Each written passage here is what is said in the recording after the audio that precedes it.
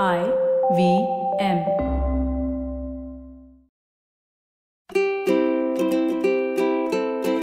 Hello and welcome to the Habit Coach Podcast, the bite-sized podcast filled with quick and easy actionable habits. Remember, great habits create that awesome life. I am Ashdin Doctor, your habit coach. And today's fun fact of the day has to do with elevators. Did you know that close door button on an elevator is actually a placebo button? The button was originally designed to do nothing.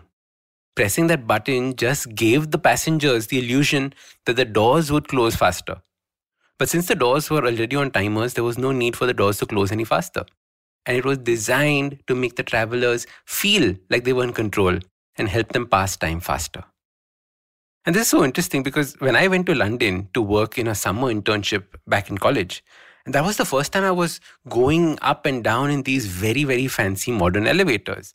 And the passengers there would all enter, press the number of floors that they want to go to, and then start stabbing that elevator button, that closed door button. It was so hilarious.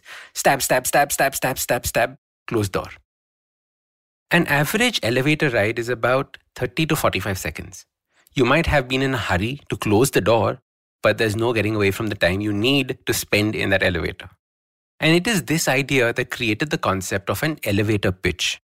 This is the ability to tell your business idea in 45 seconds to somebody. Imagine you had the opportunity to ride with a potential client or investor in an elevator. Would you be able to convey your entire plan in 45 seconds? When I heard this idea for the first time, I was fascinated. A consultant of mine had told me about this for my new division. So I tried this and realized that I was actually very good at making elevator pitches. Now, this is something that most people struggle at like crazy. They have so much to say, but they don't have the ability to convey it briefly and to the point. All the while making sure that the receiver has understood the idea completely. This was something that came naturally to me and I do well. It reminded me of my days in school.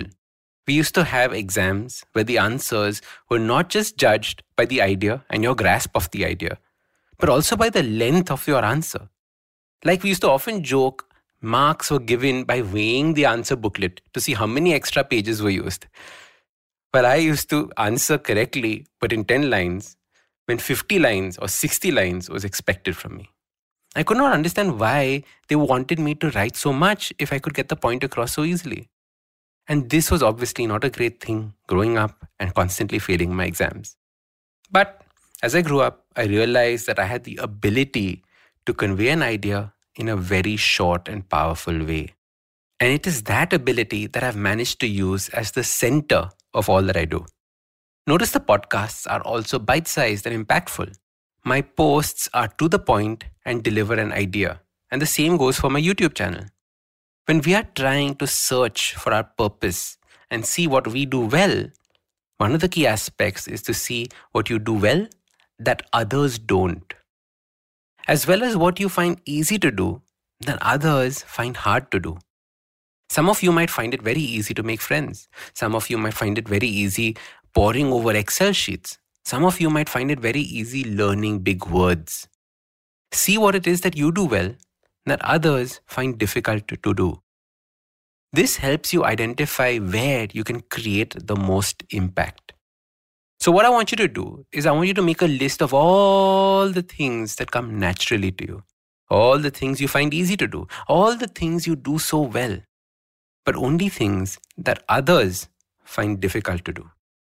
Then I want you to double down on them. I want you to keep developing them to make them a strength. Because these strengths, I want you to make into habits. So your super simple habit starts by using the things you do well that others find difficult to do. Then using them in all aspects of your life, in your work, in your relationships, etc. See how this can help you in the search for your purpose. Because your purpose in life will eventually have the things that you are good at as their bedrock in life.